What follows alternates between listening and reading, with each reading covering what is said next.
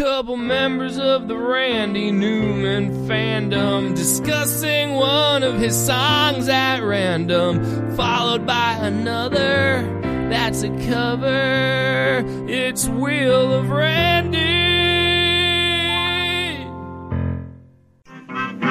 Well, if you don't be my little woman, and I won't buy you a doggone thing.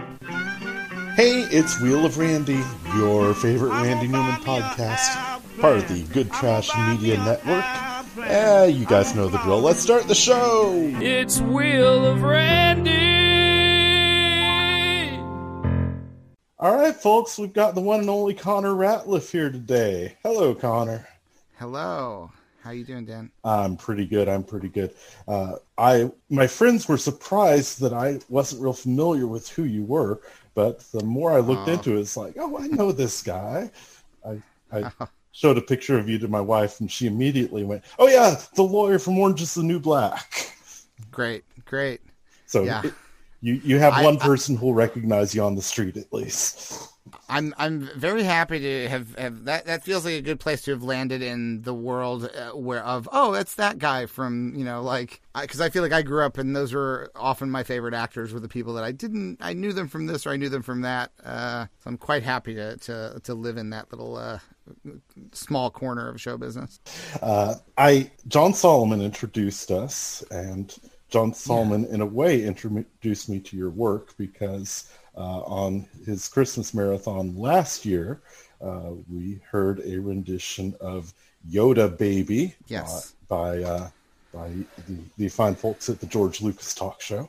Yes, that was our holiday song, and I believe it's a thing that a couple of different people have done versions of online, but I think we did ours pretty quickly out of the gate, and we originally did that as part of our live show at UCB, but then I was excited to hand that in for the Christmas marathon.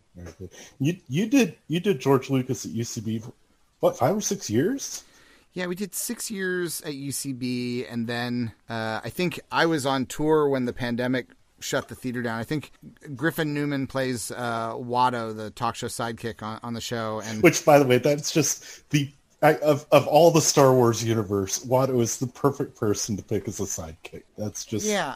When we started, we had Sean Diston was my sidekick for years, and he was Jar Jar Binks, and then he moved to LA to work in TV. He booked a bunch of TV writing gigs, and Griffin Newman stepped in as Watto.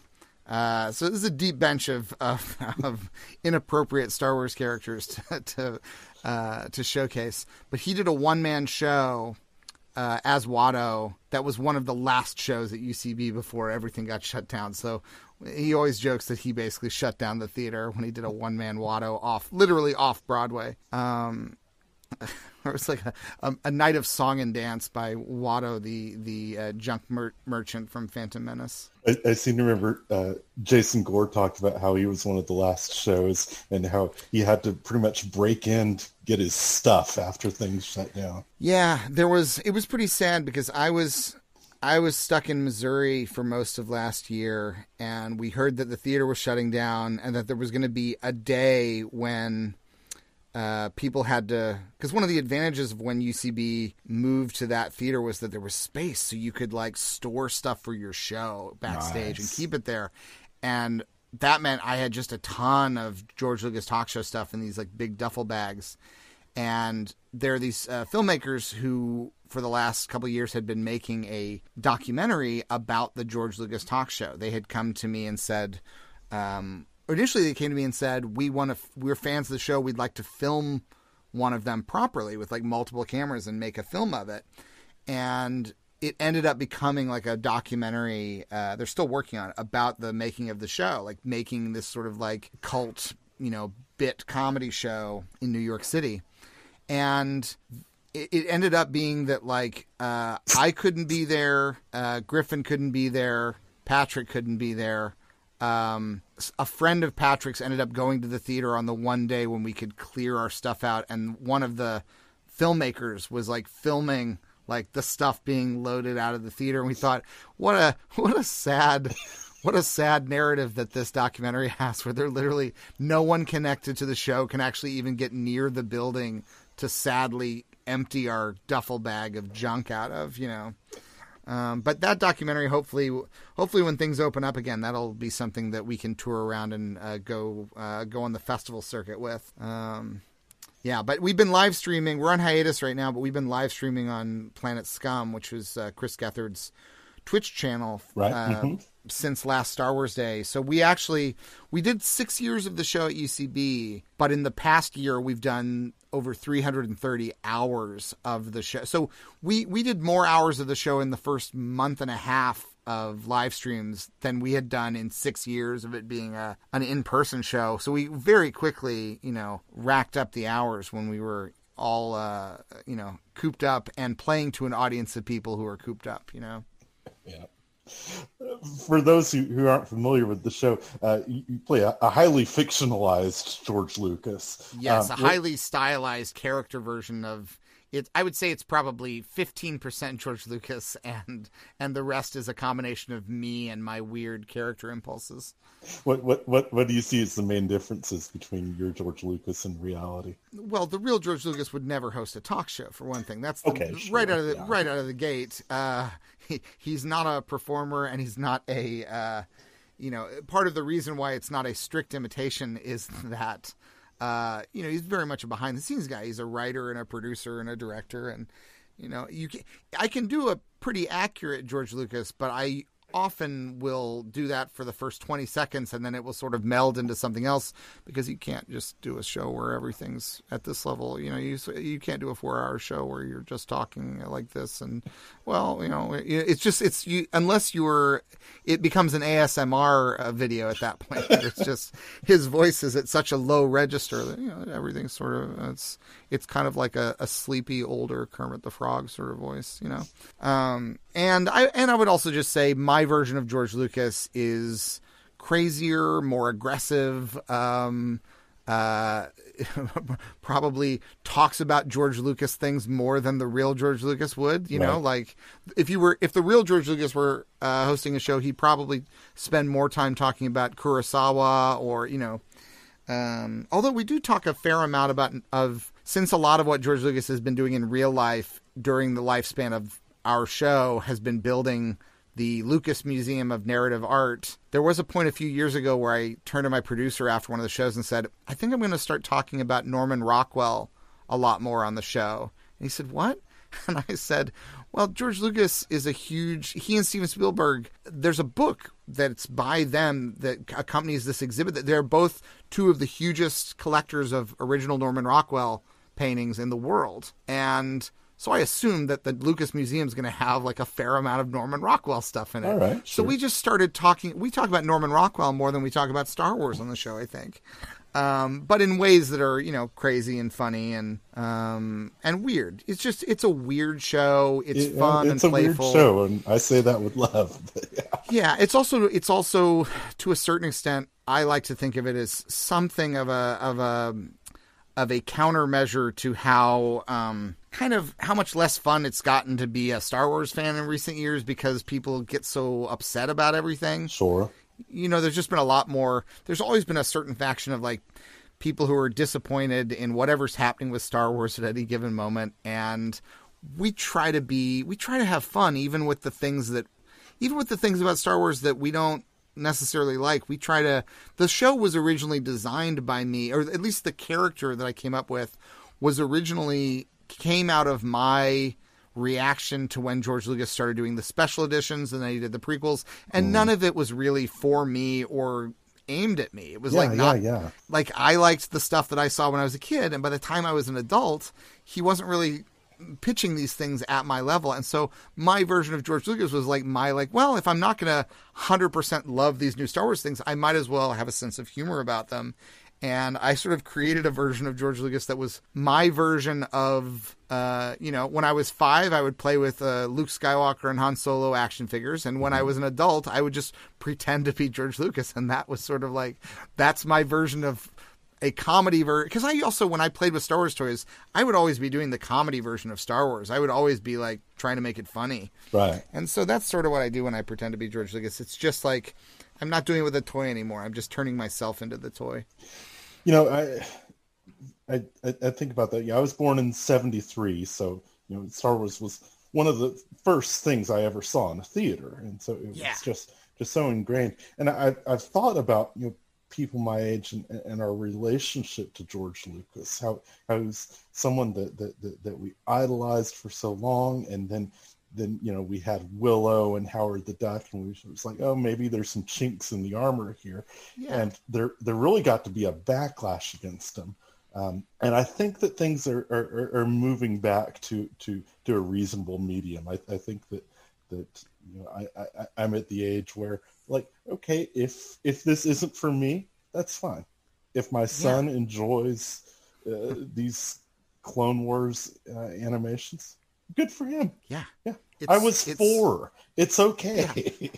Yeah, it really is. Like, I've gotten so much out of not just the great parts of Star Wars that I like for legitimate reasons, but I also like, I've had so much fun with the journey of, you know, like, I always think like success and failure are sort of the things as a comedian, I'm drawn to the idea of people trying to be successful, people failing. Like, those are the areas where I'm always sort of fascinated. And to me, what's fascinating about George Lucas is he's someone who became so successful that even his failures are sort of at such a high level that like he can make a movie like Attack of the Clones that, you know, a large percentage of the people who saw that movie did not enjoy that movie. Mm-hmm. And yet everybody still went to see it because it's George Lucas and it's a new Star Wars, you know. He's even some of his biggest failures are more successful than anything I will ever make in my entire life, you know, that he's operating at and it's also some of the things that creatively aren't successful.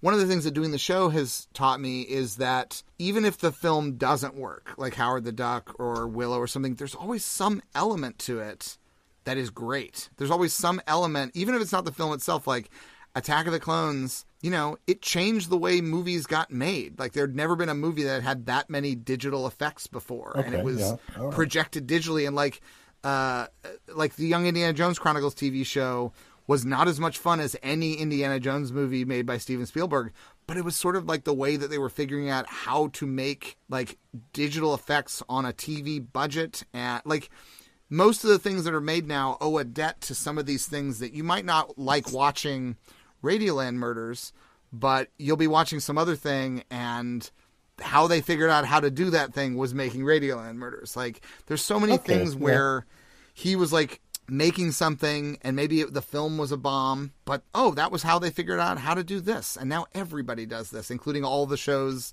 and movies that we all love, you know? And so there's something really cool about that. He changes the game so many times in his career. And I think, you know, even at this point, it wouldn't surprise me if he does something else in retirement that completely changes the way we think about, you know, how stories are told, you know? Yeah. I was just one of those weird happy accidents. About the time that you and I started talking, I stumbled upon the Nancy Meyers show where you and the guys were on Double Threat. And God, Julie Klausner just absolutely... her performance on that was really phenomenal, and you guys really had a great show with that. I thoroughly enjoyed listening to that. Thank you. I'm a big Julie Klausner fan, so that's probably, I'm biased, but it was great to see that back and forth there. All right, so here's my first Randy question for you. Yeah. Your George Lucas and Watto and Patrick are putting together a playlist. What Randy Newman song does each one of them put on? Ooh, that's interesting. Let me think. I think what would be the most...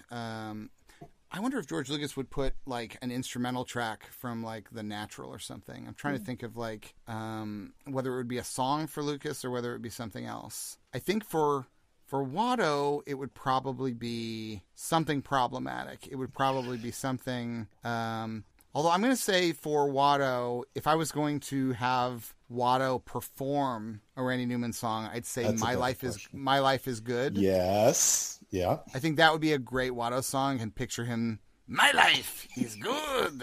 Just like, I think that would be a really good one. And I think for Patrick, it would be Simon Smith and his Amazing Dancing Bear without hesitation. Yeah.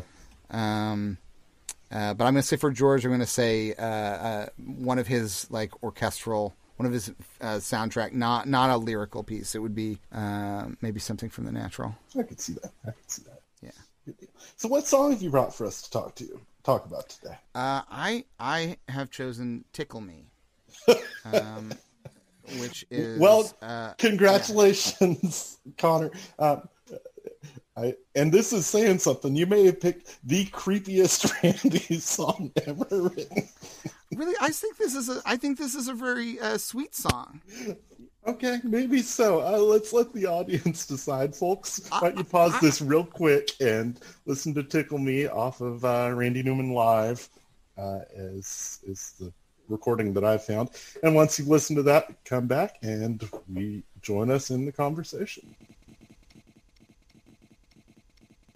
Man, with all them lasers and phasers and Ewoks, I love Star Wars, boys. Okay, so tell me why you chose "Tickle Me." I think this is a really sweet romantic song. I think it's like I think this is like a very sincere and non-cynical Randy Newman song that's really sort of like, because there's so many things where Randy Newman will like play a character and the character will be unpleasant. Mm-hmm. And I think this is a song that is a very sweet and innocent and it's not a sad song. And I think it's literally about two people tickling each other. And I think like, I always picture this as an adult couple who live together, and I take it fully at face value. This is a couple who love each other, okay, and they get along. And as described in this, the TV set's busted. The radio's got news on. They're just alone in their apartment. And what do they decide to do? They're going to tickle each other. Okay, maybe I've been biased, Connor. Maybe whenever I hear a Randy song, my red flag is up. I'm like, okay, this has got to be a cynical song.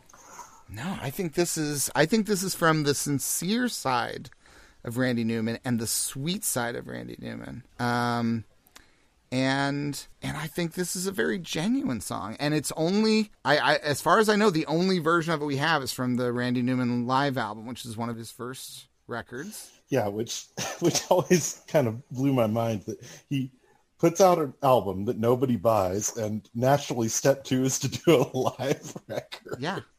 But now you think of this as a creepy song. I kind of do.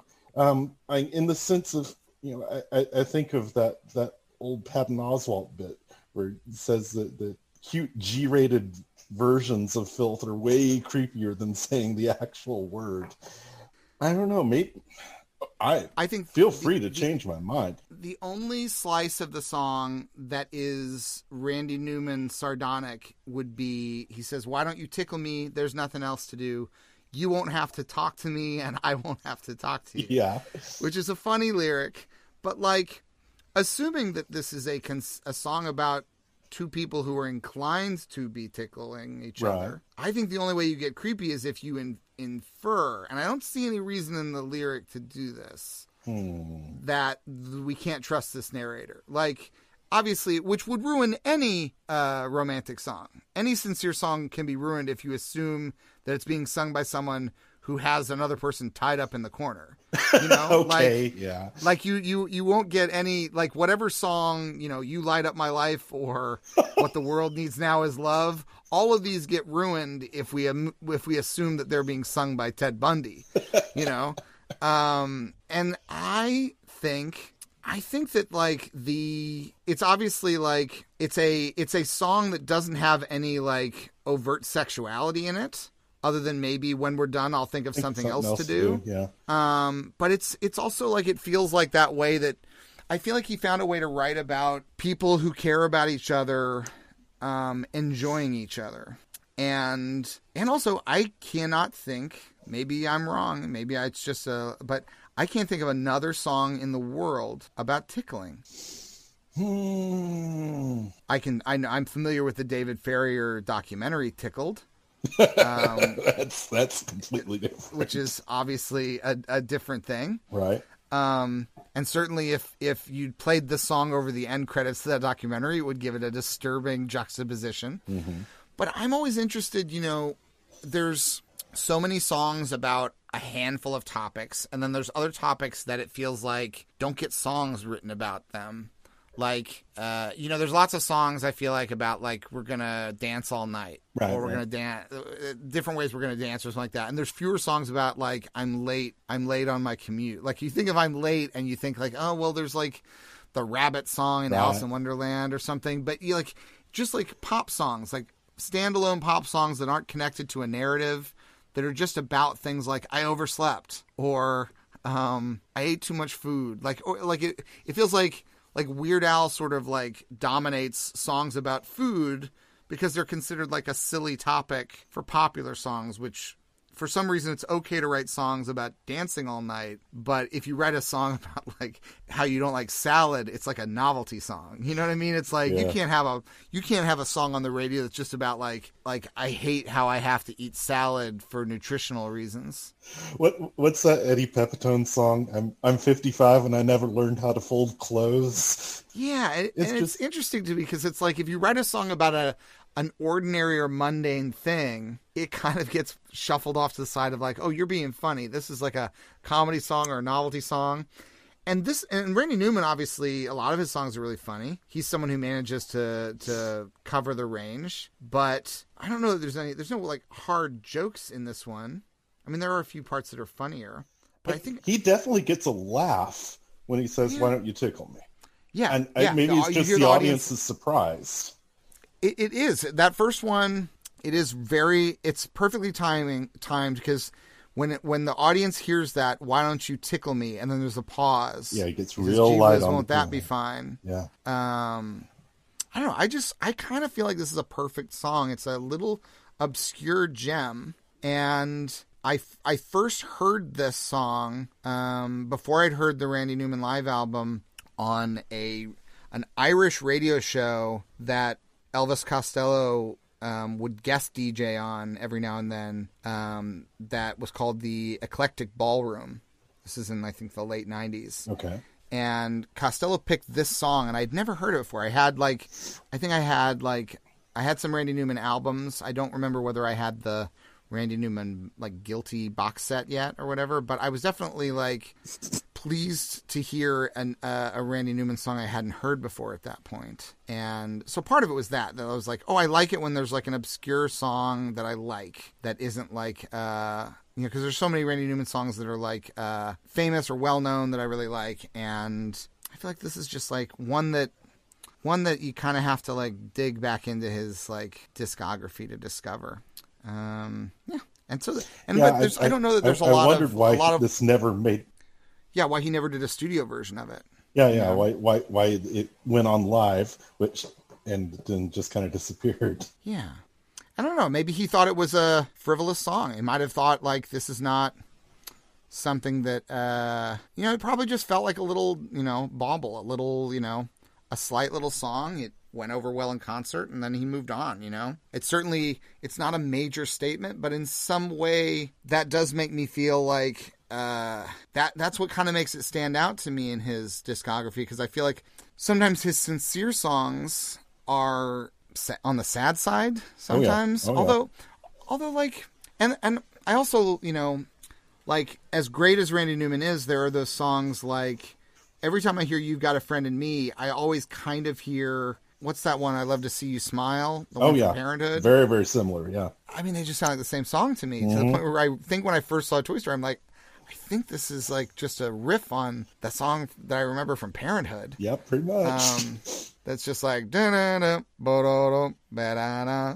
So that was I don't think it's definitely like one of those songs that I wonder if you even brought it up to Randy Newman, if he's thought about it since he played it last on that, like, is this one that ever comes up when he plays in concert? I doubt it, Well, I don't want to be the guy in the concert that shouts out the deep cut, but Well, you also don't want to be the guy in the concert who shouts out "Tickle Me."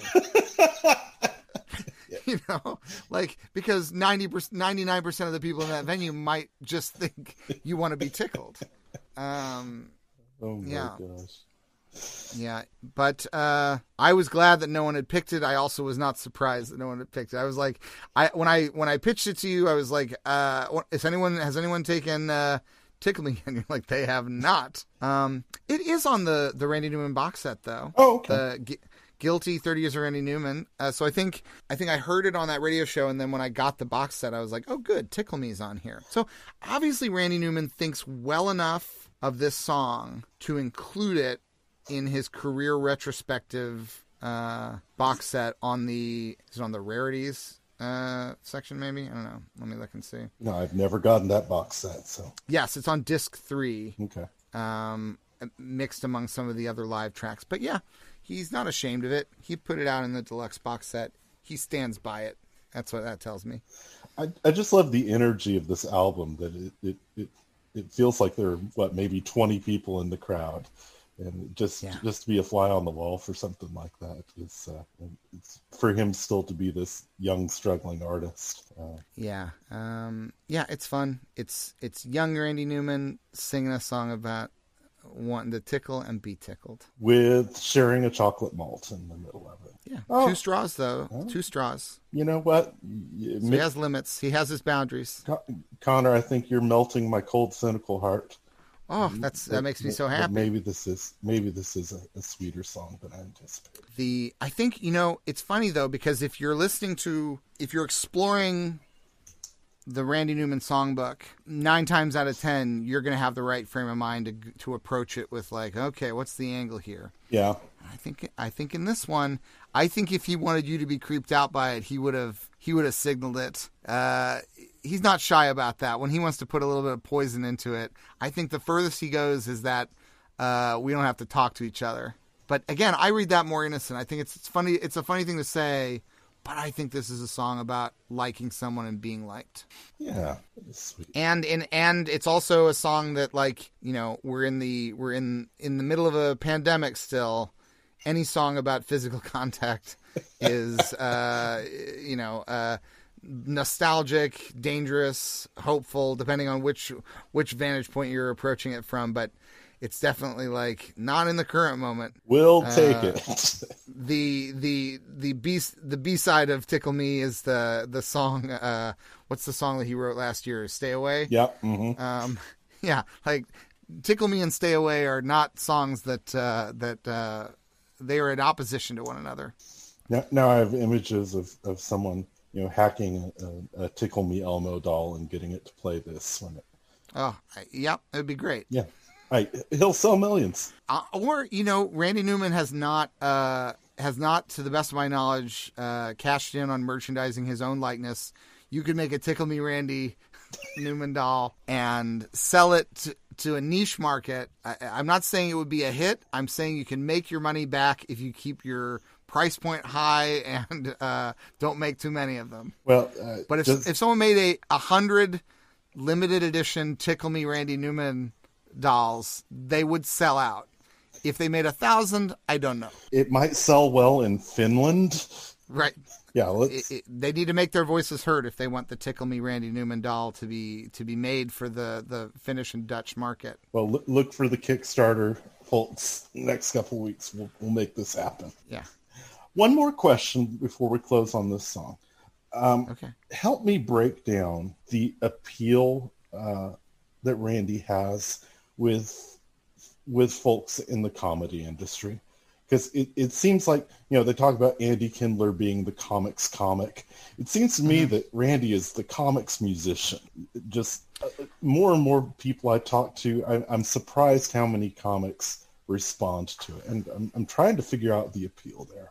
I mean, part of it is that he's just legitimately like a funny songwriter, but he's not just a funny songwriter. Like he can do both. And I also think like I think the kind of comedy that he does is fully committed. So even in a song like I Love L.A., a lot of people might hear that song and not realize the joke of it. You know what I mean? Like Sure. that listing a bunch of highways is a funny thing to do. And to have people yelling, we love it. I think there's a lot of songs where he's using comedy to make a point, and I think that appeals to comedy people. That, you know, a song like I think he comedy people like that he. I mean, speaking for myself, like I always like the way he writes for characters and the way he fully commits to those characters, and he doesn't sell those characters out. Yeah, to the degree that he kind of risks his own reputation. Very much so. I mean, I think there are certainly songs of his that I have a lot of respect for, but they don't necessarily make for enjoyable listening. Mm-hmm.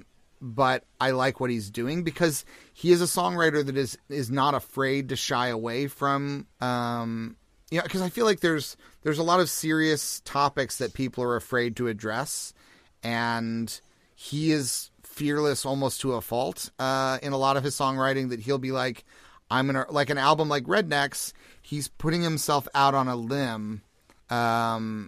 And, you know, and there's a reason why there's a lot of Randy Newman songs that, I might listen to them in the context of an album, but if I was making a Randy Newman playlist, I might not put those songs on because I don't want to necessarily, even if it's just me listening to them on headphones, I am not going to be in the mood to listen to some of his songs at random. You know, it's weird that he has become known to so many people for one aspect of his career, and he has another aspect that as the years go by almost feels increasingly like a secret. Yeah. You know? And I think he's admitted in interviews, like he's had people talk to him about like his use of like racial slurs in music to write a song from the point of view of a character who is a bigot. And that's the dangerous thing about satire delving into problematic and serious waters, is that there are things that might be entirely the right satirical move in a current moment. Right. And then 5 years or 10 years or 50 years later, the context shifts, and what was a bullseye in one particular cultural moment suddenly becomes that you're not even on the board anymore. People are only noticing like you threw a dart in somebody's face, you know, you hit the guy who was standing 5 feet away from the dartboard because the whole bar shifted, you know? And, you know, it's sort of interesting because like, there are things that are written to make a point, and then I think one example that's interesting is like the musical South Pacific. When the Rodgers and Hammerstein musical, when it first comes out, the whole point of it is that the point they're trying to make is an anti-racism message, and because it's about an interracial romance, and there's a song in it called "You've Got to Be Carefully Taught" that's all about how people have to be taught to hate, and it's specifically people have to be taught to hate one another, and it's a complicated song, and at the time the controversy was people who didn't want a message of. It was racists who had a problem with South Pacific because they didn't like the anti-racist message. Then you have, decades and decades go by, and some of the things it was trying to make a point about are things that the culture has shifted on, at least the conversation has shifted on. And now the things that are more noticeable are comic relief characters in the musical that now are offensive stereotypes. And these are not things that were noticed or commented on maybe by the people who were celebrating it when it first came out, but things shift. So it's the whole conversation almost with the Muppet Show the past few months, just things that as a kid I just didn't occur to me at all. Yeah, and especially with comedy, you make a joke. Timing is everything in comedy, and it's true in the way that you time a punchline. It's also true in that you can make a joke in 1979, and it might have been very funny in 1979 with all the right people, and everything moves on, and that not every joke is designed to be evergreen. Even very good jokes sometimes age in ways that they curdle, they become, some jokes are will last for 100 years and they'll still be funny. But other jokes that maybe felt twice as funny in their age, last 3 weeks, and then they, it doesn't hold up. And that's part of the risk of it. And I think Randy Newman, he takes those risks, but there's a reason why a song like Sail Away has held up better than maybe some of the songs where he's trying to make a satirical point, because he's making you can feel what his intention is more directly in some of the songs that are like, I'm making a point and I'm on the right side of things, as opposed to I'm going to write a song from the point of view of a hateful man in 1975, Sail Away has the gift of subtlety that, especially, most of the covers that I've heard get rid of the one ethnic slur in it, which it's a word that's bigger in England than here, but it's an easy word to substitute, and the subtlety of that menace in Sail Away, I think really is timeless. Yeah, and I think most people who study Randy Newman's career see that his impulses are usually coming from the right place, but he's trying things, and not all of those things are going to hold up. And he would probably be one of the first people to admit that like, yeah, I don't know, like not everything I do. Like, he's someone who's like not claiming to be perfect. And I think there are instances where he's tried things that like, maybe they worked for 5 years, maybe they worked for 10 years, but like, even recent stuff, like I'm not sure how like some of the stuff in like his Putin song, there are Putin seems, it reminds me of like The First Family or something. This has a shelf life. Yeah, where it's like it's not even like that interest. It's not that interesting a take on it kind of felt like it's not the thing that I'm interested in hearing about from him at this point. That like, because it's sort of he's neither on the cutting edge of saying something surprising about it.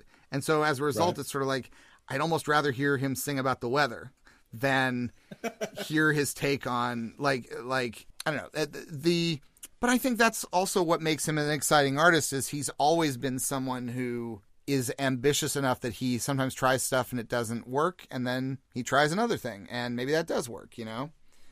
Got to respect that. Yeah. I think that's what makes him exciting. He's not a boring songwriter to explore. Well, Connor, it's time to spin the wheel. Oh boy, I'm nervous. If you want to practice at home, you can go to Twitter, go to our pinned tweet, which is a thread. The second tweet on that thread is this giant green spinning wheel that Connor is seeing on his screen right now. So what we'll do, just yell out stop and read out what song you land on. All right. So I'm going to close my eyes and yell out stop. Spin the wheel, spin the wheel, spin the wheel of Randy. Stop. Gainesville. All right. Do you know this song? I do, but it's been a while. Okay, this is Linda Ronstadt sings this in the musical Faust. And let's just take a few minutes and listen to this. And folks, y'all can listen to this yourselves. This is Gainesville off of Faust. And hold on, let me make sure that I'm sharing with sound here. So listen to Gainesville, and we will be right back.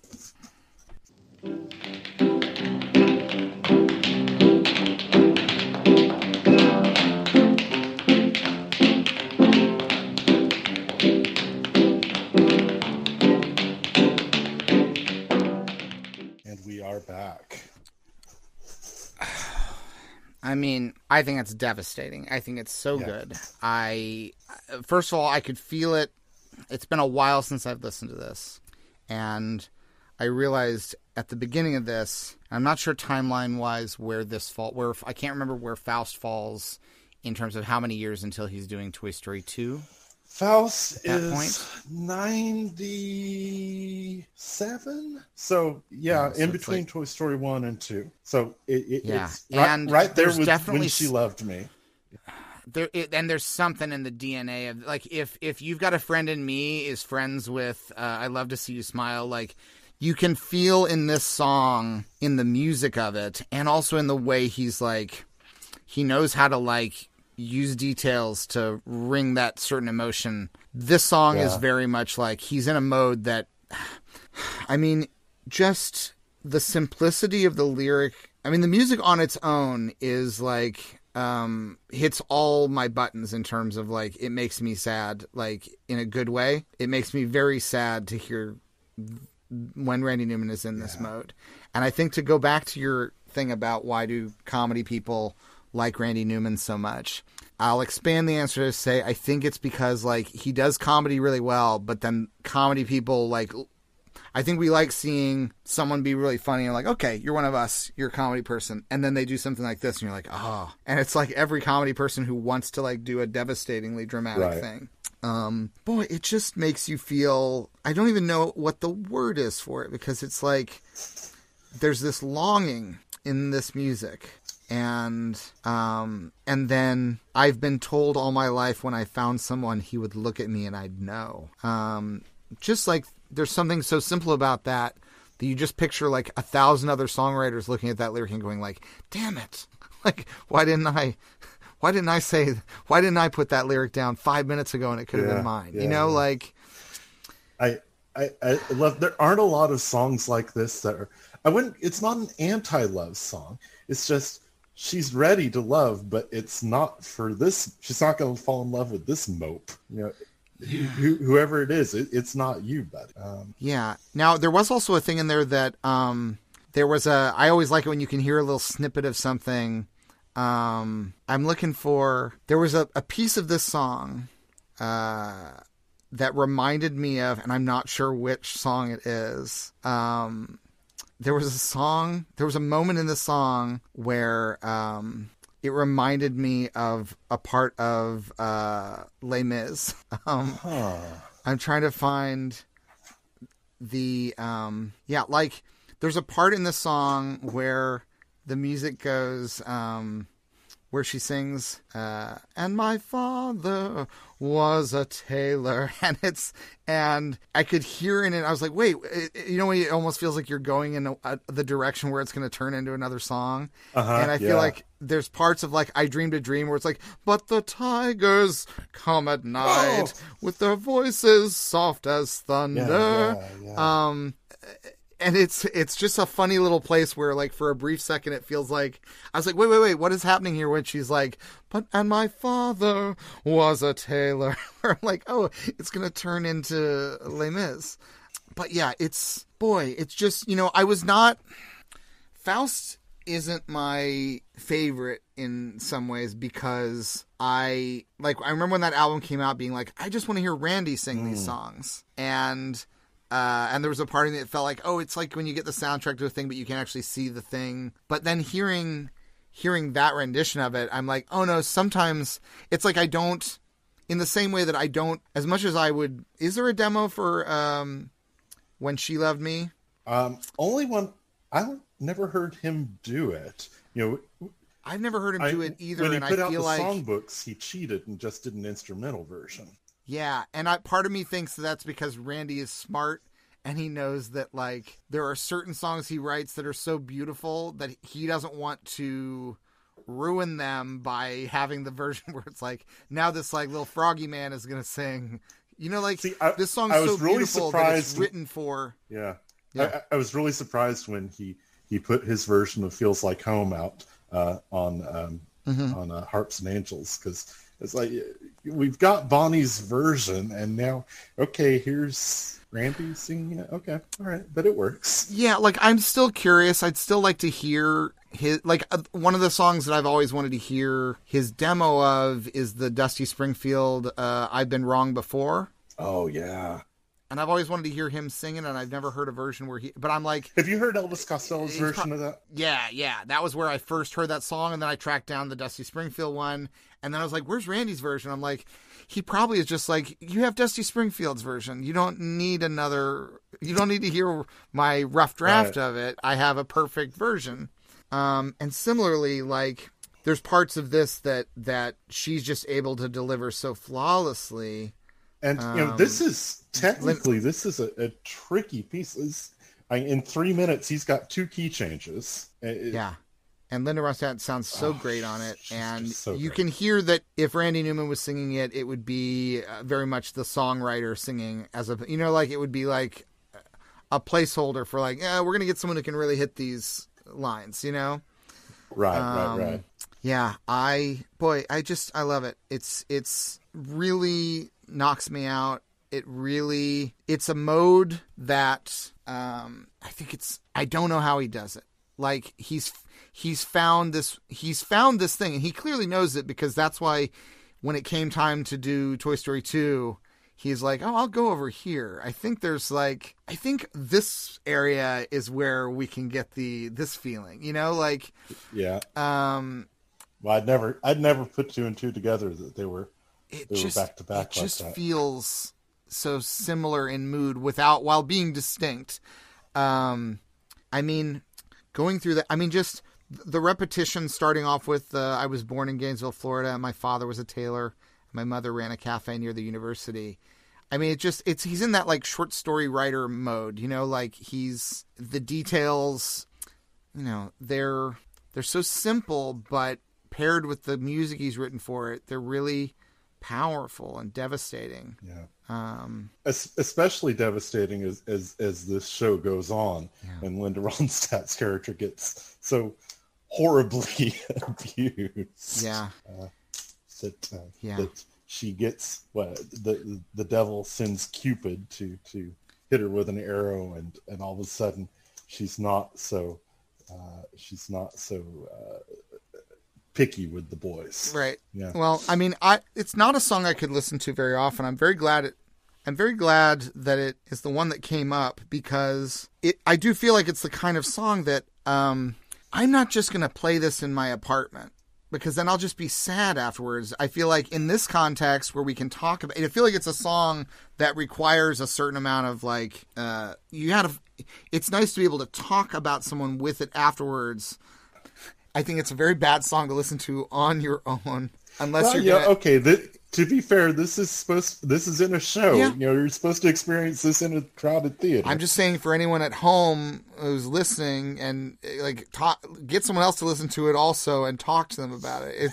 It feels like you want to be able to. I just am imagining if we had ended this podcast and I went and listened to this on my own, I would feel very bad after that. And I feel like it's good to be able to actually talk about it, you know? Yeah. And if you play it on repeat 5 or 6 times, seek professional help. Nope. Too powerful. Too intense. Yeah. Yeah, he knows what he's doing, you know? Like, and you know when he writes a song like this, he must feel pretty good at the end of it. Because, like, it's also just so impressive that a guy can write a song like Short People or It's Money That Matters. He can write all these like bitter, caustic, kind of funny songs, and then write something that's from a completely different spectrum of approach and sound and human emotion. Because sometimes I think when I was first trying to figure out Randy Newman, I wasn't sure, and I don't know him personally, so I don't know this, but I was trying to figure out, like, is Randy Newman mean? I was trying to figure out, is he a mean guy? Because when I was first exposed to his songwriting, I wasn't sure, like, is this guy mean or not? Well, the people I've talked to say he's the nicest guy. That's the sense that I get as well, and I'm glad to hear that.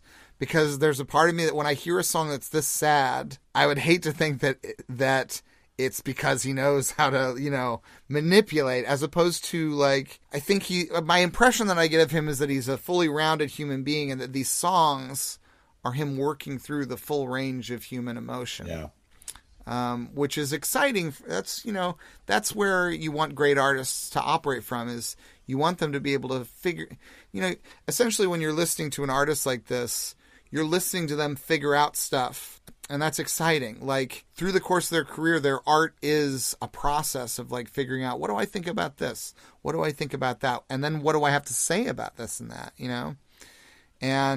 And this is like, he was always good at writing sad songs. Yeah. The early sad songs are great. I love that speaking of Dusty, that I don't want to hear it anymore. That he does on Dusty in Memphis. It's just, gets me every time. Yeah. But a song like this, there's an intensity to the level of, I think it's a good pairing. Tickle Me and Gainesville. I think it's a good pairing. The wheel is all about balance. The wheel knows what it's doing every single time, I've found. Because I think these are both sweet and sincere songs. But Tickle Me features these characters that are, I think, on an upswing. I think they're in a good, we're catching them in a good moment. Mm-hmm. Things are going well, and there's no reason to believe they won't keep going well for them. And Gainesville is a song that everything sounds very pretty, but there's an element of foreboding to it. It's like when you're seeing a scene in a movie where someone's walking through a parking lot and you don't know why you're watching the scene. Mm-hmm. And you immediately realize, oh no, something bad's going to happen because there's no reason to show this person walking to their car in the parking lot just to get in their car and drive away. So you're like, you tense up. And there's something about like her listing of who she is and who her family is and what she's been told about the way life is going to work out that makes you sort of tense up and think, oh no, that nothing good can come from this. Yeah. You know,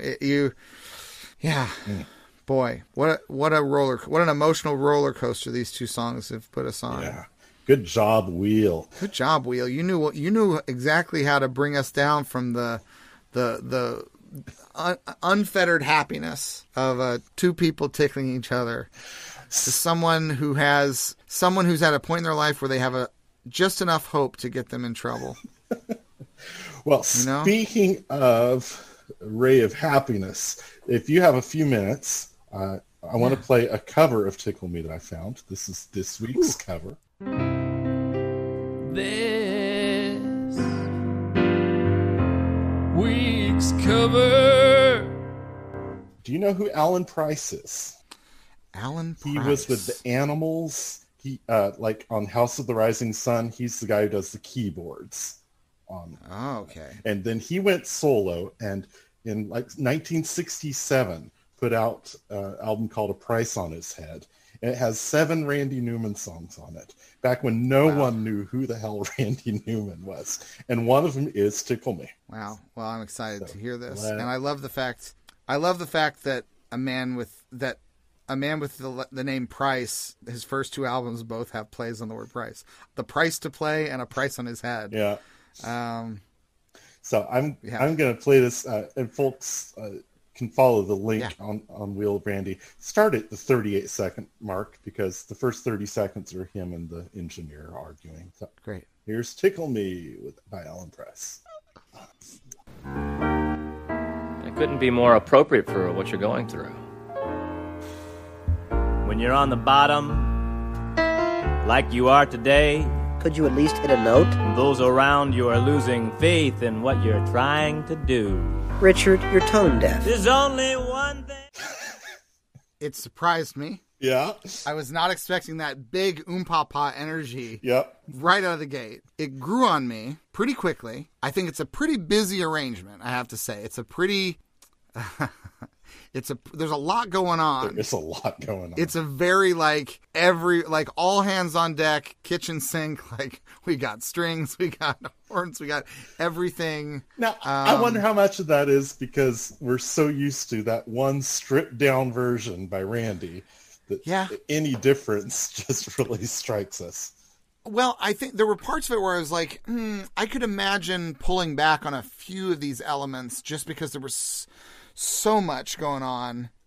What's interesting is that when it's just Randy doing it, it feels like an intimate song. It feels like a conversation between two people. Yeah. When you have this big an arrangement, it's harder to know what the how many people are being talked to. You know what I mean? Like, how many people is he asking to tickle him? It could be dozens. It feels like Tom Jones on stage. It does feel like Tom Jones. To tickle. Yeah, and it does feel like the you is a plural you, and he's inviting everybody. Yes. On balance, I liked it. I think the bones of this song are strong, and it's still good, clean fun. That's where I land on it with this cover version. I would be interested to hear what a song would be like if it was sort of halfway between these two versions. Because Connor, I lost you for about 30 seconds there. Okay. Yeah. It said the bones are strong. The bones of the song are strong. I do think I'd be curious to hear someone do a take that lands somewhere splitting the difference, like a band version of it that wasn't quite so, because in a way that rhythm feels like there's a lot going on, where the point of the song is that nothing's going on, and it kind of is so busy that it's sort of like in the stripped down live piano version of it, we really do believe that the TV's busted, there's nothing going on. Hey, why don't we do this? Yeah. And when you have such a busy arrangement, it's hard. You feel like you're in the middle of a festival. It's just like, it's so big. But I'm so glad to have heard that now. You know, that whole album, that's the only Alan Price I've really heard, but that whole album has that same energy. And apparently he made the charts with Simon Smith. I mean, it makes sense. He got Simon Smith up to like number 5. Yeah. I mean, is his version of Simon Smith as busy? Is it a similar, like... You know what? I've heard so many versions of Simon Smith, I can't keep them straight. I couldn't tell you what it sounds like.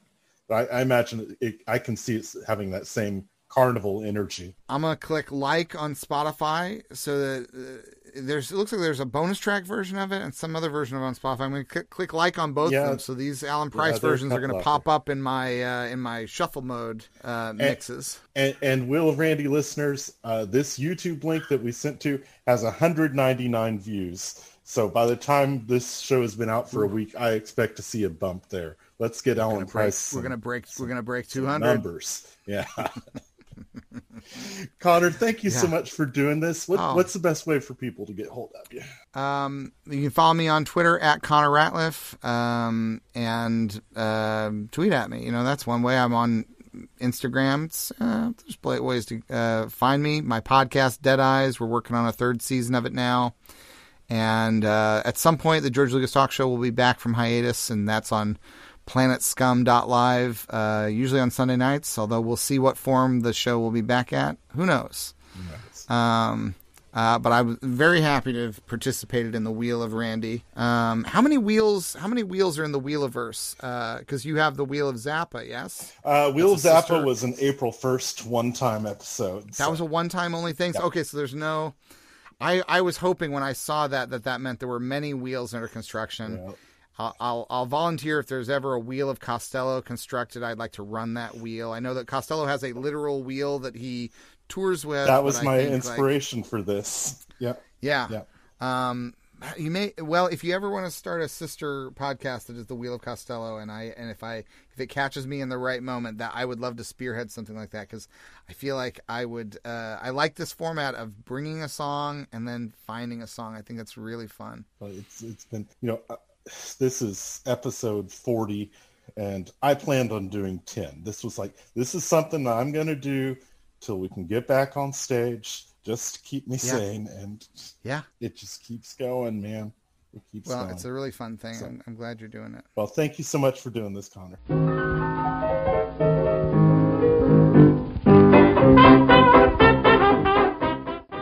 Well, that's it for another episode of Wheel of Randy. We are part of the Good Trash Media Network and can be found on Twitter at Wheel of Randy.